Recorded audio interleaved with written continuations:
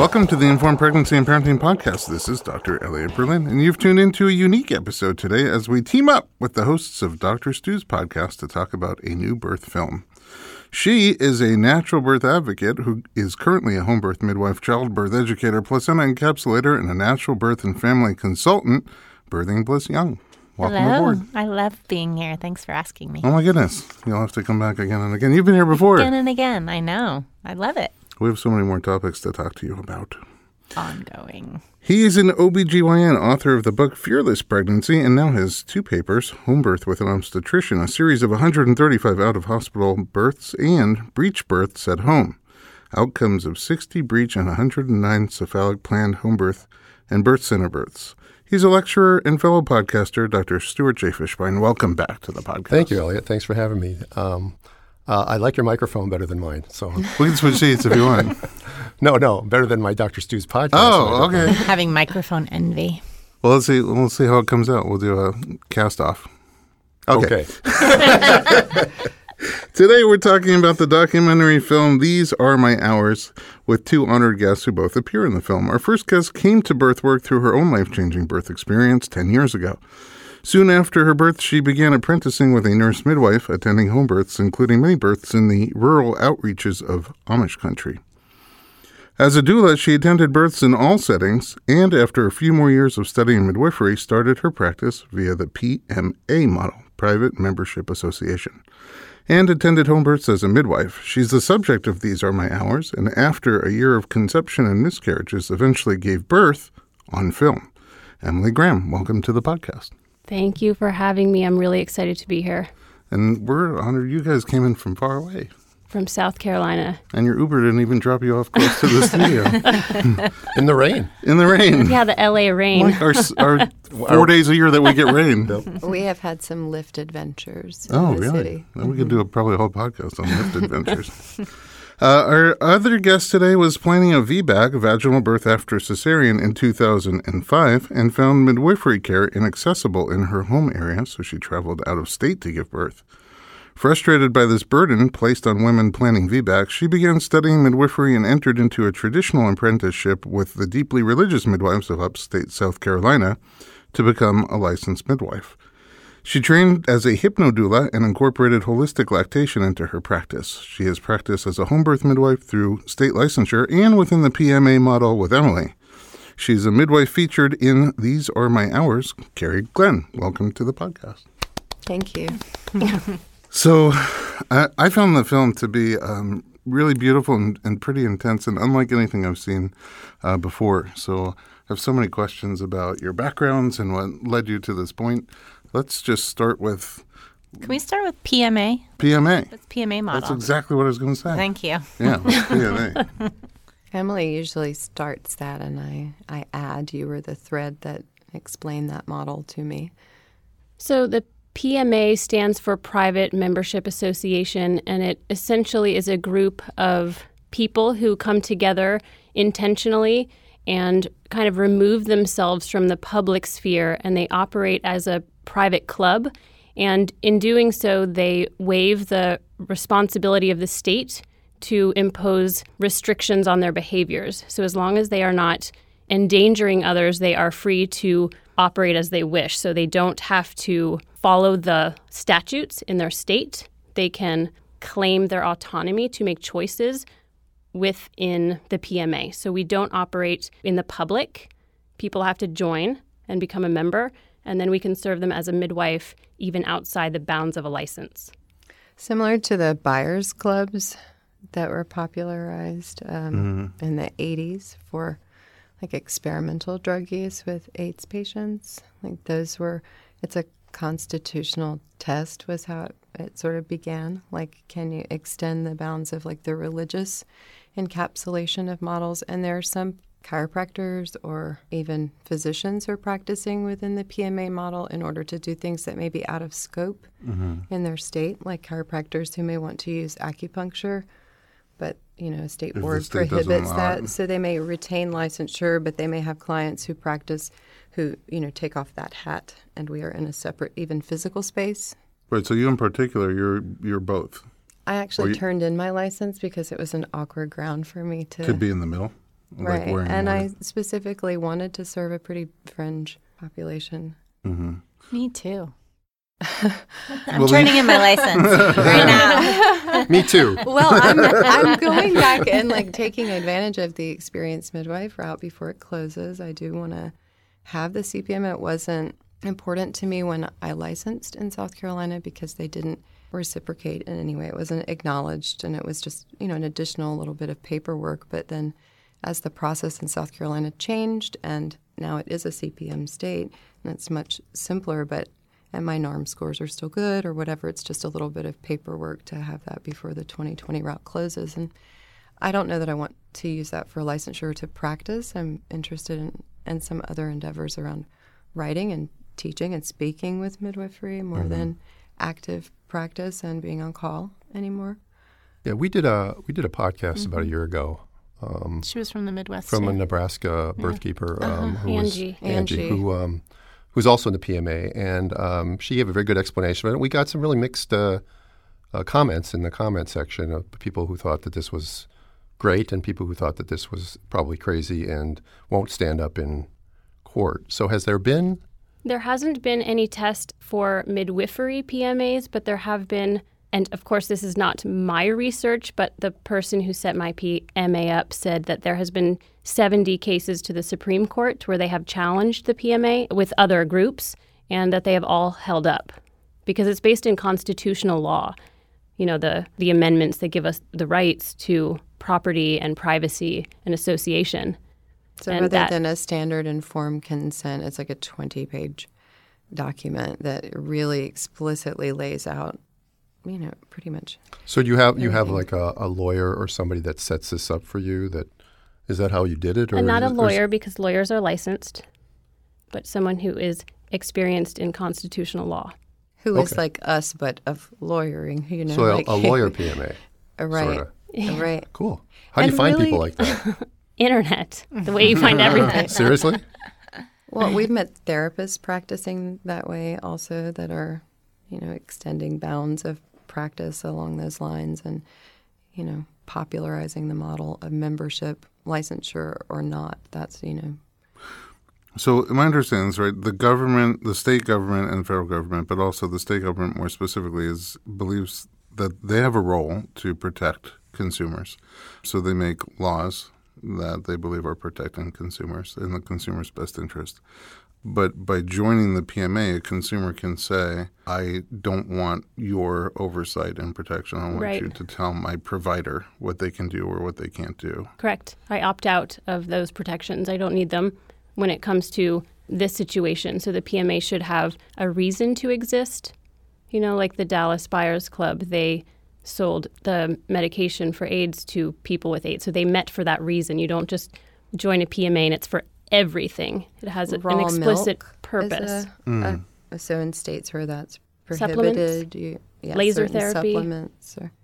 Fascinating. And really, you can be pursued or found at fault regardless of the type of informed consent or license that you have. It just depends on the situation so explicitly that, this lays out the boundaries of the relationship also really clearly that you are not really working with the public at all. People don't seek out the PMA model and go through all of that informed consent who are just looking for a standard experience. There are people who want or need something outside the typical. So clients who want to come see you, at what point are they looking for a PMA midwife, or they find you and then you explain to them the model, or is it both? No, people aren't usually looking for a PMA. They mostly have not heard of it, and we explain it to them. And it's been really great in the sense that it forces the conversation about autonomy and responsibility because, of course, we know that a pregnant person is giving themselves prenatal care more than anybody else 24 hours a day, and that they inherently are responsible for their own health and for the choices that they make. So this kind of makes us talk about that. There isn't a provider and a client or a patient in a PMA. It's member to member. You can choose whose advice to listen to, who to pay for services, and you state on your paperwork that that's your responsibility to make that choice or not. We can give you advice, and then you do what you want with that. Sure. Is it not more popular because people just don't know about it? Because stuff like that in California would be great. I mean, we have so many rules for midwives in California that they can't do this and they can't do that. And there's gray zones where they're afraid to do this and they're afraid to do that. And if they were part of a PMA, then they could do what their skill level allowed them to do. And also, it's much more originalist in that it's an agreement between two people where we don't necessarily need the government involved in every aspect of our lives. And I think a lot of us at this table feel that way. In ideal form, but I don't know this about California, but I've heard that similar to our environment, there's just a lot of personal dynamic that would prohibit necessarily collecting lots of midwives. And then you have licensure and non-licensure and competitive environments. And so there's still referral issues, or people who want to step between both worlds may face a little bit of awkward social dynamics in order to You have a very nice way of putting the fact that people aren't always nice to each other. Right, that gossip prevails. Yeah. Right, that there's reasons all be that working you for the practice same outside the goal. model, Right. or that really the reason you practice outside the model is for clients, because the model doesn't serve quite a lot of them. Yeah. You know that. We all Yeah. we all agree on that. Yeah. Let's go back a little bit to your experiences that got you into this world in the first place. Your case, Emily, you said that you had a The life-changing... birth world or this world? Well, the birth world, I guess, was just getting pregnant and having a kid. But becoming a birth provider, right? You said it started with a life-changing birth experience. Yeah. So just talk about my birth? Well, yeah. What was it? Life-changing about Yeah. it? Oh, it was the first birth that you dream for everybody. I heard about home birth when I was 25. A friend got pregnant unexpectedly, and she knew a doula who introduced her to a midwife and told me, I'm having a home birth. And the second the words left her lips, I was like, I'm having a home birth one day. I didn't know anything about birth. I didn't have a partner. But it was almost like I had forgotten that I had already decided to have a home birth, and now I remembered. That's how easy it was for me. Decision done. So, when I met my husband and we decided to have a baby, I was like, oh, yeah, by the way, to break it to you, but we're having this baby at home. And he was kind of devastated because he didn't know that was like a thing at all. Oh. But he met the midwife and everything was fine. And I just had the most straightforward, beautiful, undisturbed experience. And I didn't know I was really fortunate in that for a first birth until I later attended more typical first births. And was like, ooh, I see, how really hard it can be for a first-time mom.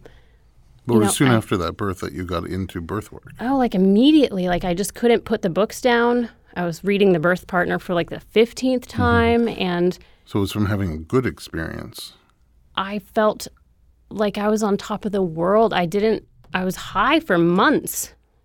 Every time I saw someone, I was like proselytizing, and people really hated me because I couldn't stop talking. Really, they didn't want to hear it. I lived in a small town and no one ever had a home birth, and they didn't after me either. And they were just not ready for that, I guess. I kept talking about it. And yeah, when my baby was 9 months old, I started apprenticing. I wanted that for other people. Can you talk a little bit about the undisturbed part of your experience? Because that's what really struck me about your film as well. So I'm sure that your experience influenced wanting to show that to other women. Right. You mean for my first birth? Yeah. Yeah, so I was a bit of a drama queen during my pregnancy. At 18 weeks, went to the ER, and it turned out it was round ligament pain, that sort of thing. And I gained a lot of weight. I'm very tiny, and I have a husband who's literally double my weight, and he's 6'4". So the midwives had like a internal like red flag. I lived in a town with a hospital that was not going to be very pleasant for a transport situation. Mm-hmm. So they were just a little bit nervous about the whole situation. I was 2 hours from them. And so my water broke at 38 weeks. And I call in the middle of the night, and I'm not going to go back to sleep. And then the labor started in the morning, And I was like, you need to come down. Like, it feels like it's something already. She was like, okay, I'll just like do a couple things first and I'll be down there. Like, I have appointments and then I'll come to see you because, you know, she's probably thinking, here goes the 4 days I'll spend at her house, right? And it was 6 hours total, the labor. It just went like 0 to 60. And I was like screaming in the pool, like, tell her to come now. And she's like, all right, doing the drama thing. And she came. And I was like naked in the pool, like writhing around. And she was like, oh, damn, I better get my bags, you know? And one time she asked if she could check my cervix because she was really hoping I was like not 2 centimeters and I was already this crazy. And she was like, oh, your baby's like right there. And so she was there for only 2 hours before the baby was born at 4 p.m. on a Wednesday. Just like the best ever gift to give your midwife, right?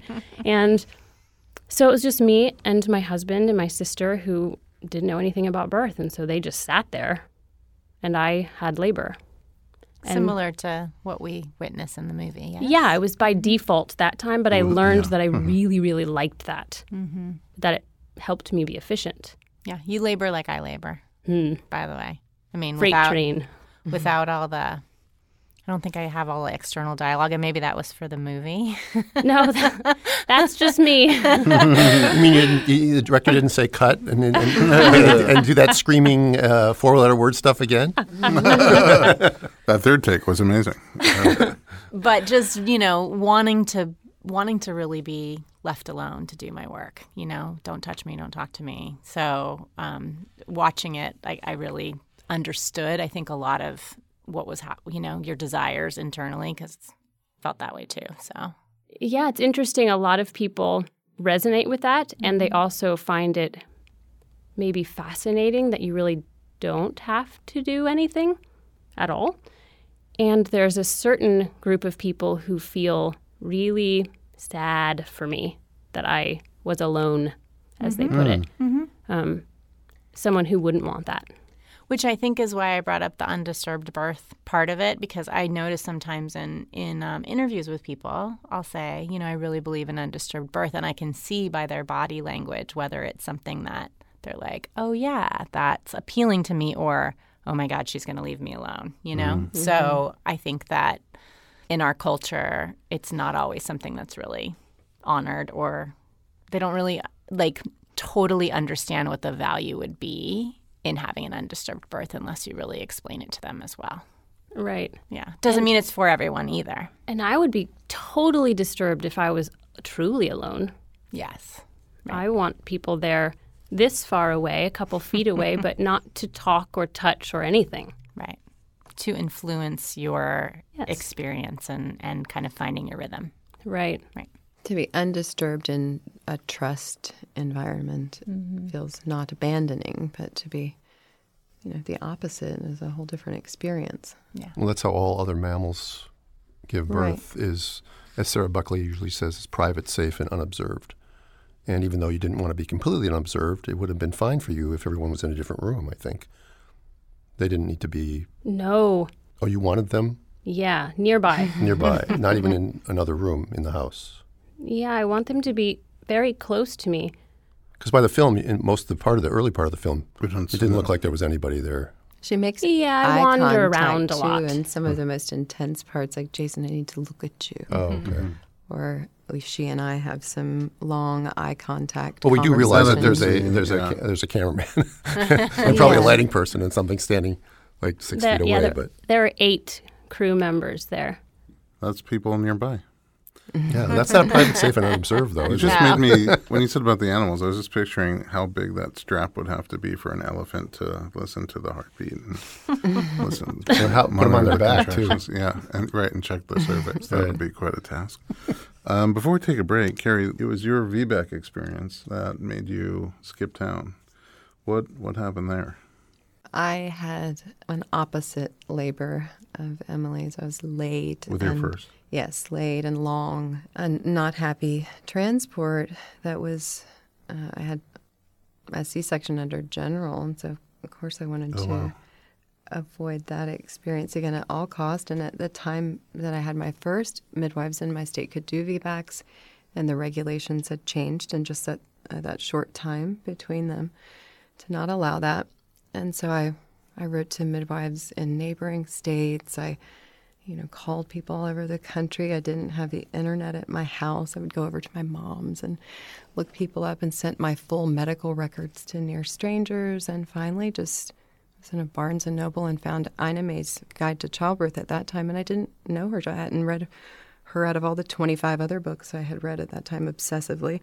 And I called the farm and asked if I could come. And Sharon told me yes. And so I came and I took my mom, and my parents probably thought I was totally crazy. I want to go to a hippie commune and have my baby. But how far was that for you? 6 hours or so. I stayed for 3 weeks with my then husband and my older child, who was 3 almost. And my mom and her sister came at the end of the second week to help with my older child, as labor approached. But then I had another cesarean there, and it was still both of my labors had wonderful parts of them, wonderful experiences. I had a prior pelvic injury that was pretty severe. It probably played a role in some long malpositioning of both. And anyway, of course, when I came home, I didn't immediately want to become a midwife. I didn't really feel qualified to do that. So I worked in lactation, but then everyone else kept asking me, why don't you become a midwife? Will you come to my birth? Why don't you become a midwife? You know more than anybody. Why don't you do this? You would be great. And there wasn't a midwife who, even when I was looking for one in my town and I found them, they weren't ones that I felt I could have the type of relationship that would have yielded a very trusting space for me. I was young and very inhibited, and it's a very religious culture. While I grew up that way also, it was not a comfortable space to be disinhibited for me. And that the farm was a little bit more, it was very far from home and very weird. And, she was more like my mom or my grandmother than an intimate friendship. And so I envisioned in my mind this model of who really was the Odont midwife that, that's the ideal book I was reading, and, where was that midwife, and who would she have been? Would she have been attending hundreds of births, or would she have been a close woman friend, a sister, an aunt, a cousin? So I sought to find a community of really close, like-minded women and just be the midwife of them, and not really like a public, large practice ever. And felt like that would have better outcomes. That was what I was looking for, was someone who would let me be and do all of that and go through everything I needed to go through in my home. That's why I wanted to do it at home, because things might get crazy. But I felt like I had to have a kind of sanitized experience with the providers I chose. But I just want to make another personality choice, I guess, in town. And then also there wasn't a VBAC choice, and that was just unacceptable. I didn't openly ever provide that, but, I did have people that made their way to me over time. Has that changed? No. There are CNMs who practice in the state, and there are people who cross from other places, border states, and attend. But CPMs can't legally attend a VBAC at home in South Carolina. The nurse midwives have to see VBACs at the hospital and not the birth center. It's unfortunate. Yeah. Yes. And how are the hospitals regarding their support for VBAC? They're the limited pretty choices? good. The hospital in our good? town Pretty is good. pretty good. It's a teaching hospital, and it's very busy, and the transports are pretty smooth. And before the CNMs had a birth center affiliated with the hospital or associated with it, they practiced in the hospital itself and really made a lot of changes in the general dynamic of acceptance among the resident culture.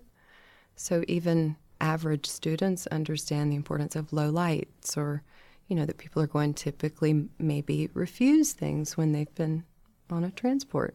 It's not a shock situation anymore. They changed the culture a little bit in the hospital. It's good because people have to understand that VBAC is really just a normal birth. And unfortunately, it's been labeled, it's been lumped in with breech and twins, and they always use those as these high-risk situations. Now, I've done a lot of research into this, and I looked at the numbers of midwives and hospital-based birthing during my time and find that the success rates for VBAC are significantly higher at home than they are in the hospital, simply by the model by which women are cared for at home. And even with hospitals that want to be VBAC-friendly, they still have protocols and policies they need to follow, which sort of do restrict the ability for them to be successful. What is unique about VBAC is it is almost always going to have an element of PTSD. Mm-hmm.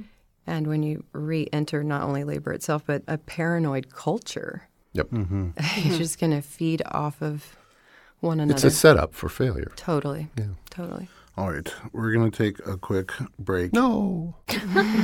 Don't worry. We'll be right back to discuss more about These Are My Hours.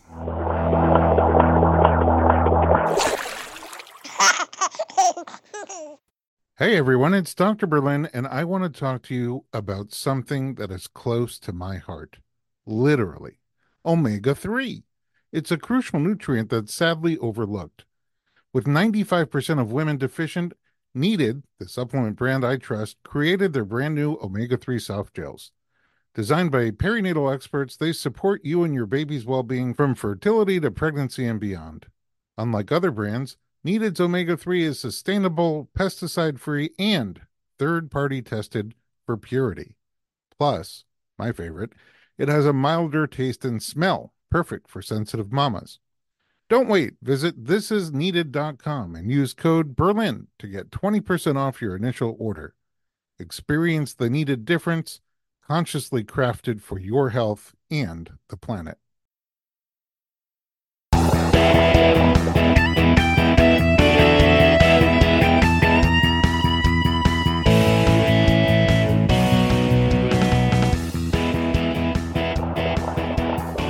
Welcome back to the Informed Pregnancy and Parenting Podcast. We are teamed up with Dr. Stu and Bliss Young from Dr. Stu's podcast, and we're continuing our chat about the movie These Are My Hours with Emily Graham and Carrie Glenn.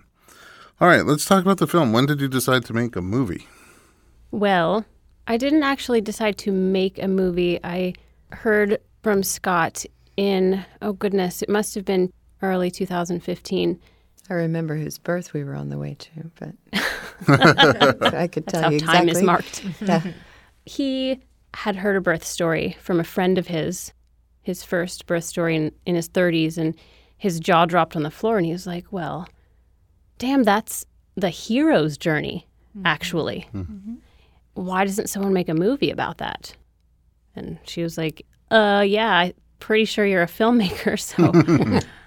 It took him a little while to get up the nerve to make a film about birth as a single man, but he was finally ready and was reaching out to mothers and birth workers, kind of just getting the lay of the land, and was seeking a subject. And as you might imagine, was not having very many bites on the line. And so he called me because he knew a friend of mine, and she said, you should, I know this midwife, you should call her. And serendipitous, we had just decided to have one last baby just before he called. I wasn't pregnant, but, he asked if I knew anyone that maybe would want a bunch of guys to come film their birth. And I sort of like, when I heard about home birth and I knew right away, I was like, I knew I would say me, but I was like, don't be like that crazy and say it right now. Just let it settle for a minute, And 15 minutes into the conversation, I'm listening to myself say, I'll do it. I'm not pregnant, but don't worry, I could fix that. And yeah, and so it was just like that. I like adventure, and it seemed like a really cool platform to tell a story about something that's really important to me. So, I got pregnant pretty quickly and miscarried. And of course, I had announced the pregnancy to them right away because they need to plan for production 9 months from then. And so I also had to announce the miscarriage to them, which was, I thought, very good for them to all understand, really, that birth is about death, too, often. But then, so I got pregnant again a couple months later, and I miscarried again. And I miscarried 5 times in the year. And it was really vulnerable because I announced every time. And I would have to tell them it was very early, around 6 weeks or before. And I kept thinking, they've got to be thinking, we got to get a girl who can stay pregnant or something. You know, it was very challenging for me to believe that they were going to stick with me and that it was going to work out. And they did. I'm really grateful, and I think it was a good learning experience for them to really get ready to be with birth because they had been with vulnerability and the shifts of pregnancy over and over and over and over again.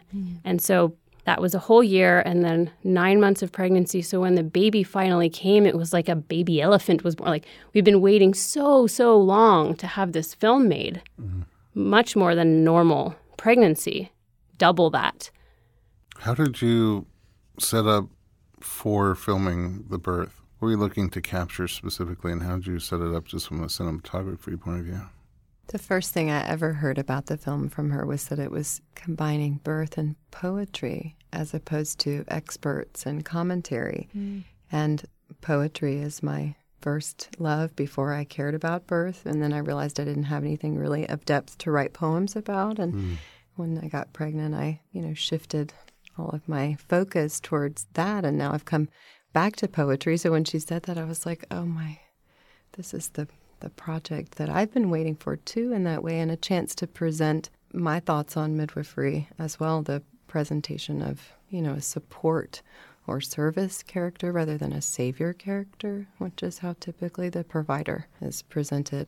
So the point of using poetry and the lack of experts and commentary was really in alignment with the way that we've served our clients, which is to really stay out of the logical mind when you're in the birth space as much as possible. And all other films they go between birth scenes and engaging the rational mind and birth scenes and engaging the rational mind. And, the idea that you could use this platform as a storytelling and artistic moment to also present all these important ideas was the most exciting thing I'd ever heard about it. It didn't feel like a midwifery movie to me either. No, not at all. It's not. Not at all. It's not at all. So. And particularly, it's not a midwifery movie because it's not about the midwife as much as I love my midwife. Right. Because she's my midwife and because she's my friend, and I'm so grateful that all of it, deeply love her. A birth is not about a midwife. Agreed. And like to offer an art film, and we'll speak to like it being an art film as far as setting it up in a second, like it really is an art film that centers around a woman's experience of giving birth as worthy of the full movie, not a scene, not a histrionic, crazy, ugly leg spread scene, but a whole art film just about that day. Yeah, so it's not even about midwifery. It's not about home birth even. It's just about and women. Rites of passage. Was that your idea? Was it Scott's idea? Was it? How did that come about where you decided this is the way we're going to do this film? It evolved over time. A lot of conversations, hours and hours of talking about what I wanted. I didn't want to sacrifice anything that I wanted for my birth for the film. So the film was going to have to capture what I did and who was there for me. And it was really great because the filmmakers gave me a lot of autonomy in telling my story and shaping the way they presented the story in a way that honored me and what I wanted to say. I think a lot of times it seems like a documentary captures raw footage and then it's shaped into the story that would sell maybe or that is interesting or sensational. And I don't know how much input a subject really gets. They're usually not involved in post-production. I mean, I've been working on the film almost daily since I was pregnant. And so it was really cool to be able to tell it, even to decide what parts were important. Like, there's no way you can take that part out. It might look like nothing to you, like the scene where my legs are being cleaned by my midwife in the shower. Like, I will kill someone if they take that scene out. There's no way. And 1,000 conversations about what that means in our experiences, both as birthing women, as attendants, as, every aspect of the story was that way. Like, and at every birth, what is the story, the overall always story, the transformation of a woman, the initiation. Well, I'm really glad you left that in, because that is a memory of the film that was really powerful for me. Just the thing that you had just gone through, and then now someone is caring for you. Really rather emotional. Yes. Right, yeah. Mm-hmm. Yes, a person who has taught me and who I see as an elder, even though she's not that much older than me. But as far as with birth, she is my elder. I come behind her, and now she's down on her knees, cleaning blood off my thighs. Like, it's so humbling. It's beautiful. Mm-hmm. And she's mighty, though she needs my help. It's one of my favorite moments in birth, always. Yeah, we talked about that long before, that he had no idea what that scene would look like, but we told him, you've got to know that this is important. He's got to be right in there at those moments. Yeah, so how did you set that up cinematographically? Oh, well, I didn't do anything. I was massively pregnant, so I was just doing that. But there was a crew of mostly guys who came from San Francisco a week before my due date, cutting it very close. Mm-hmm. They arrived, and they had a bunch of equipment actually donated by some companies who thought it was very interesting that their stuff was going to be used to make a film about birth. Mm-hmm. And it got mailed to my house, and as soon as they arrived to my house, the crew started setting up extensive equipment. They built a rig system and installed it on my ceiling in the living room to hold the camera. So it rolled back and forth both ways. And there is a technical term for this, but I don't know it. And the camera was attached to it, and it could go all the way down to the floor seamlessly because, of course, we didn't know how long it would be, and we didn't want the camera guys to have to hold the heavy equipment for hours if they had to. And, of course, the lights went on, but there had to be many filters available because what time will it be? Will it be rainy, sunny, nighttime? Will it change from night to day to night or day to night to day? We know. Nobody knows. And there was a dolly and all of that, and also a moving camera that could follow her around. And shades on the window in case the sun came through and blinded. So several layers of shades that someone would have to switch outside if something shifted. And we had to put rugs on the floor of my hardwoods because it echoes stuff that I would never think about. From technical perspective. Yes. And there were mics everywhere and potted plants. And we were wearing them, but it was also some reality show stuff where it's everywhere. There was a camera in my bedroom closet that pointed directly at my bed and just ran 24 hours a day to capture early labor because they said it'll be when I'm in bed. Mm-hmm. Most likely. We all know that's when it starts. So it wasn't recording, but you could post-record 2 hours if something happened. Right. But it didn't make it any less awkward that there was a camera. Time. And then we discovered a little microphone up on the headboard. So all of the, and when you're hugely pregnant, it's turning over. It's so I felt they have been getting some very nice sound stuff recorded. Yeah, so it was a challenge. I was really excited for that part when I wasn't so pregnant. But of course, the couple of days before I gave birth, I was about everything, right? People, they're always in my house and they're moving stuff around. And they wanted me to where would you go? Come out of your bedroom and just show us where you might walk because we want to see how the camera where we would place, practice. I get it. And I was there's no way I'm doing that. So instead, my husband and her mother play-acted the birth. Oh, stand-ins. I locked myself in the bedroom. I wouldn't come out. You guys will figure it out. Do they get credit in the film? They're thanked. Oh, they're thanked. Okay. Yes. Yeah, so it was more of a challenge to get used to all of that in my really deep nesting time than it was to have cameras there while I was actually giving birth. That was a bigger challenge for me. To let everyone be in my space. I had no personal space. I was being interviewed a lot to create the voiceover. So I would spend a couple hours a day answering questions, and I really felt like they were ripping my life apart in a way, in the way that you feel everything's being ripped apart when you're about to have a baby. Everything is very hard. So when they would leave at night, I would sit down in the living room, and it was just so surreal, this set everywhere. And I would kind of meditate with the equipment, like get to know it. Hey, camera, hey, pole that is meant to look like it's a coat rack because it's holding stuff up on the ceiling. Like, it was very odd, and I had to come to peace with these pieces of equipment as if they were like people that I invited to my birth, so that when I saw them, it just felt like, yes, there is that huge camera over there. That's where it is. It belongs there. It's been there, and it was normal for me. Yeah, so I had to get used to my space being different because we wanted it to be artfully done. We wanted it to look like my home, but not in a way that was distracting because we were making an art film. Mm-hmm. Did it throw you off to have them there at your birth at all? Do you think that it affected any of the way that you birthed? No, not even for a second. Great. And people have a hard time believing that sometimes because how could you not be affected by 8 guys and equipment and lights? But I kind of feel like when people come to your birth, even very cool birth workers, even your mom, they all want the baby to come out. And just as soon as that can happen, that's good, right? That's what we're all doing. Because then it can all be, you can not be in labor, we can all go home, everything's fine, and we'll all wrap this up. And so let's do that as soon as we can. We're not going to do anything too hasty, but everyone's energy is a little bit forward thinking.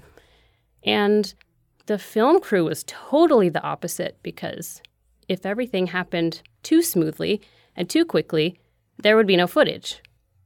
So their energy was just take your time, do whatever.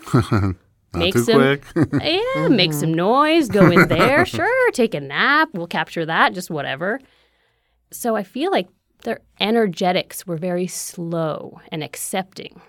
And so I think they actually helped the energy of the birth rather than what appears to be what people would expect, that they would interfere. But I think they were just great. Makes a lot of sense. I'm going to recommend it to my patients from now on. Maybe 8 dudes coming there with cameras and microphones. So I have a question, though, about the crew. How many of them had actually seen a birth before, and were they sort of in awe, as many of us are when we go to a birth? Oh, please invite them on the podcast. I'm dying to know everything they think about it.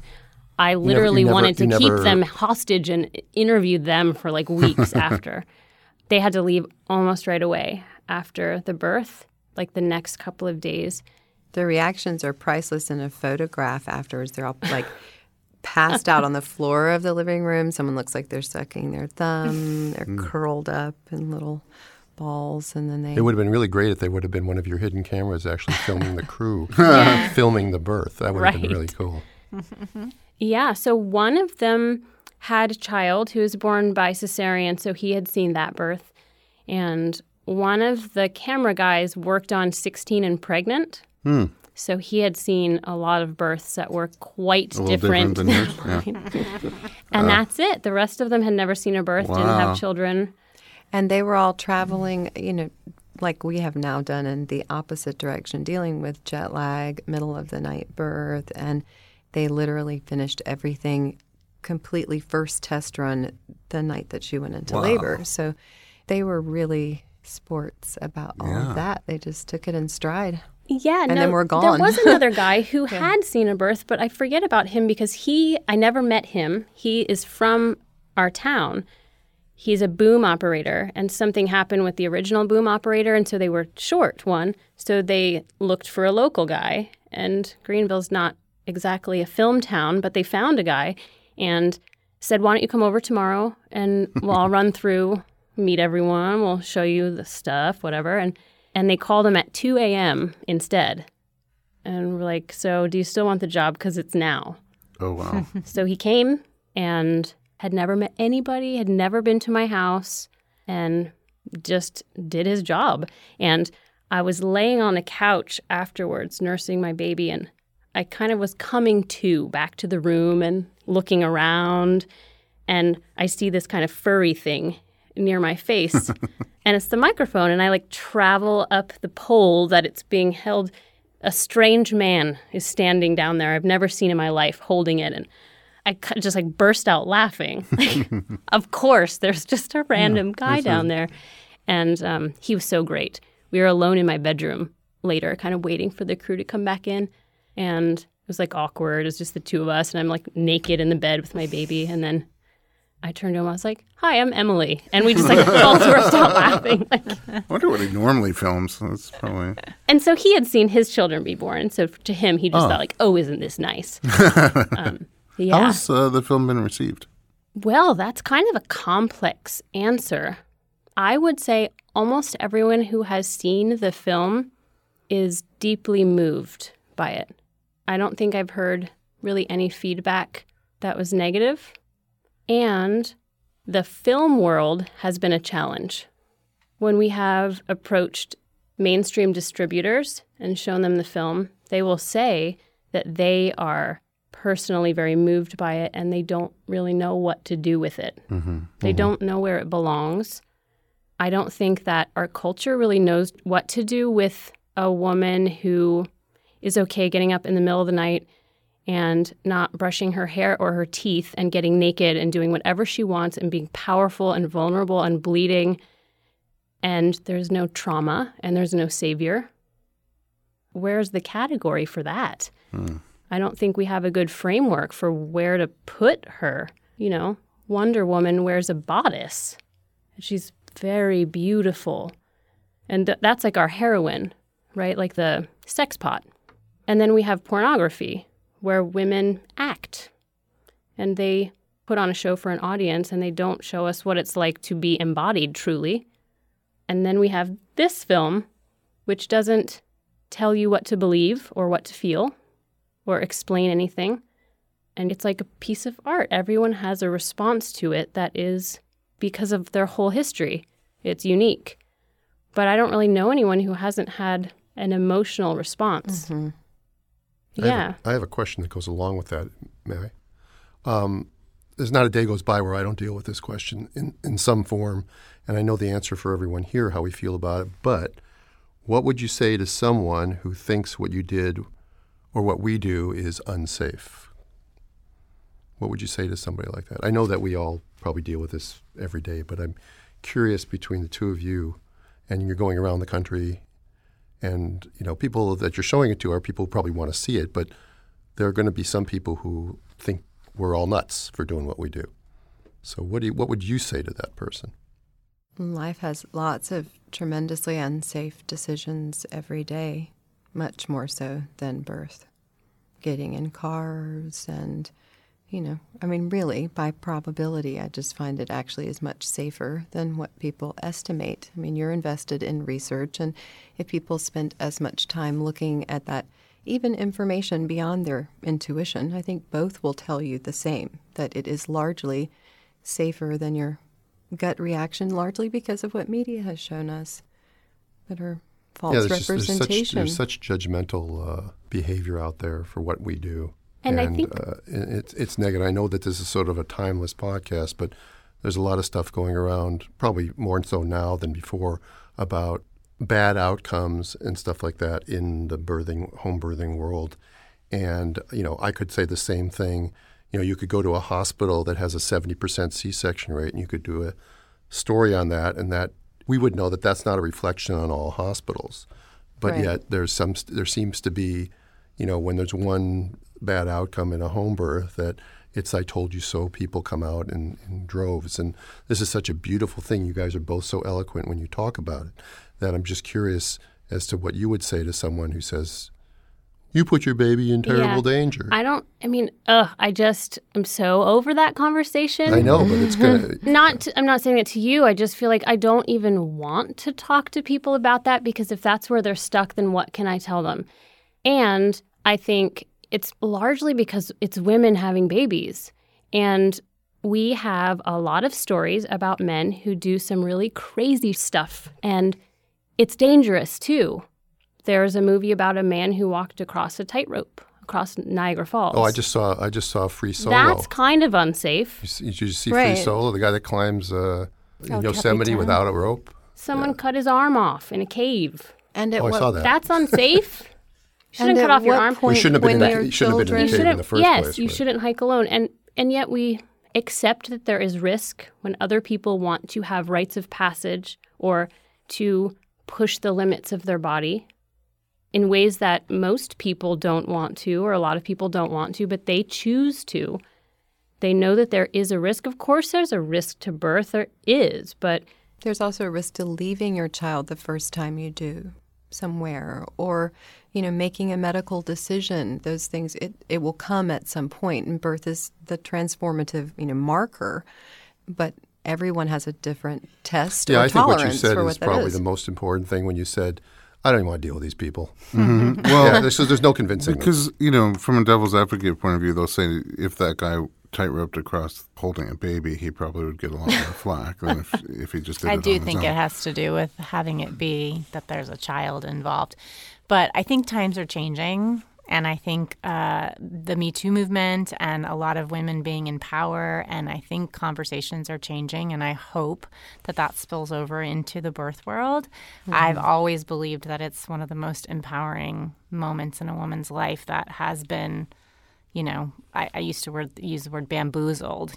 She's been convinced through our culture that she needs to be saved and that this is the right way to do it. And they don't even know what they're missing, which makes me feel really sad. So I think it's so beautiful as an artistic piece, as you put it, which I didn't even really think about that until you put that into mm-hmm. words, to be able to see visually and emotionally what women have been doing since the beginning of time, which is delivering their babies without anyone necessarily being there or saving them or monitoring them or stepping in or any of that. So right. And what a baby does when they come to this world without them being monitored or messed with in the mm-hmm. same way mm-hmm. the mothers are. Mm-hmm. We have seen a lot of videos of women catching their own babies, and then usually it shifts and there's a lot of stuff to do to the baby. Right. Rubbing and towel and whatever. And whatever, it's fine. I've done that to a baby too, and I wish I hadn't to a lot of them, but now I know, and I'll probably do it again sometime. And sometimes it's necessary, but we do it a lot to mm-hmm. babies that don't need anything. And to be able to show people kind of what the baseline is of birth, right? Like when it just happens and you don't need to do anything, this is kind of where we start from as humans. And to have a conversation with people about birth that is inarguable in some way, as art is, like what can we speak to in our experience as a baby being born, rather than typically when you introduce someone to birth, if they're going to have a baby, it begins all these arguments rather than a deep investment in themselves over what's about to happen with their baby, a pause. It becomes a contentiousness and not an appreciation of the holiness of the experience. Mm-hmm. Well, I'm among the people who was moved watching the film. I'm really grateful that you made it and shared your journey and experience.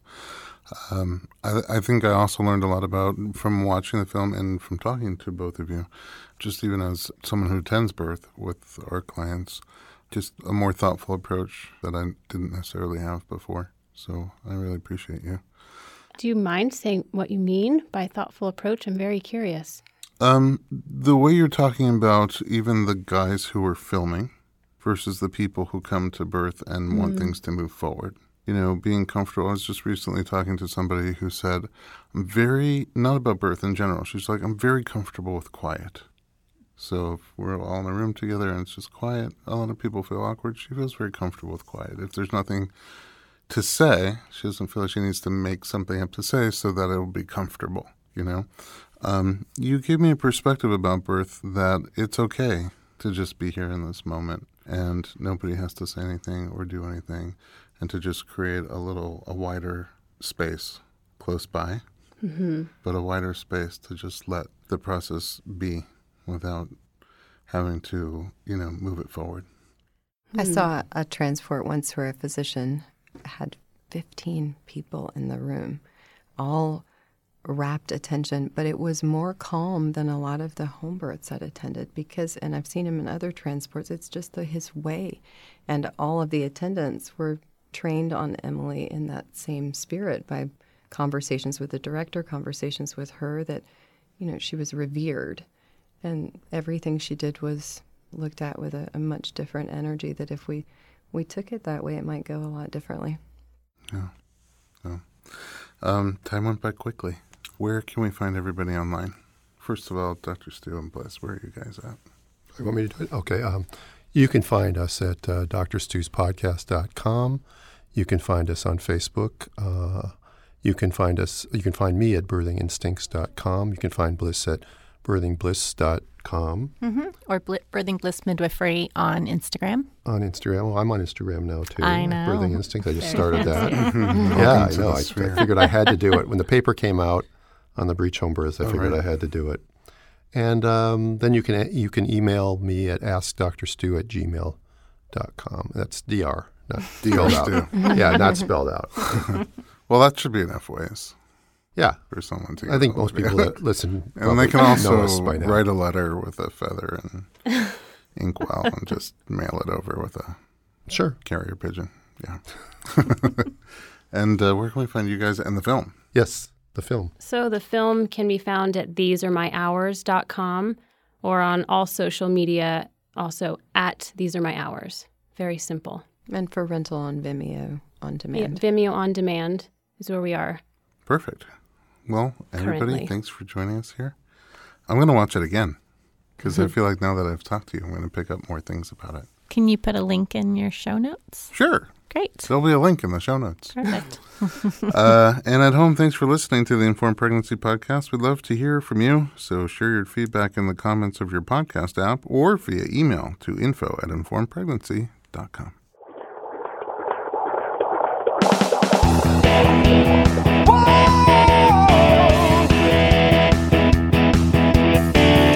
Doctor, give me the news. I got a whole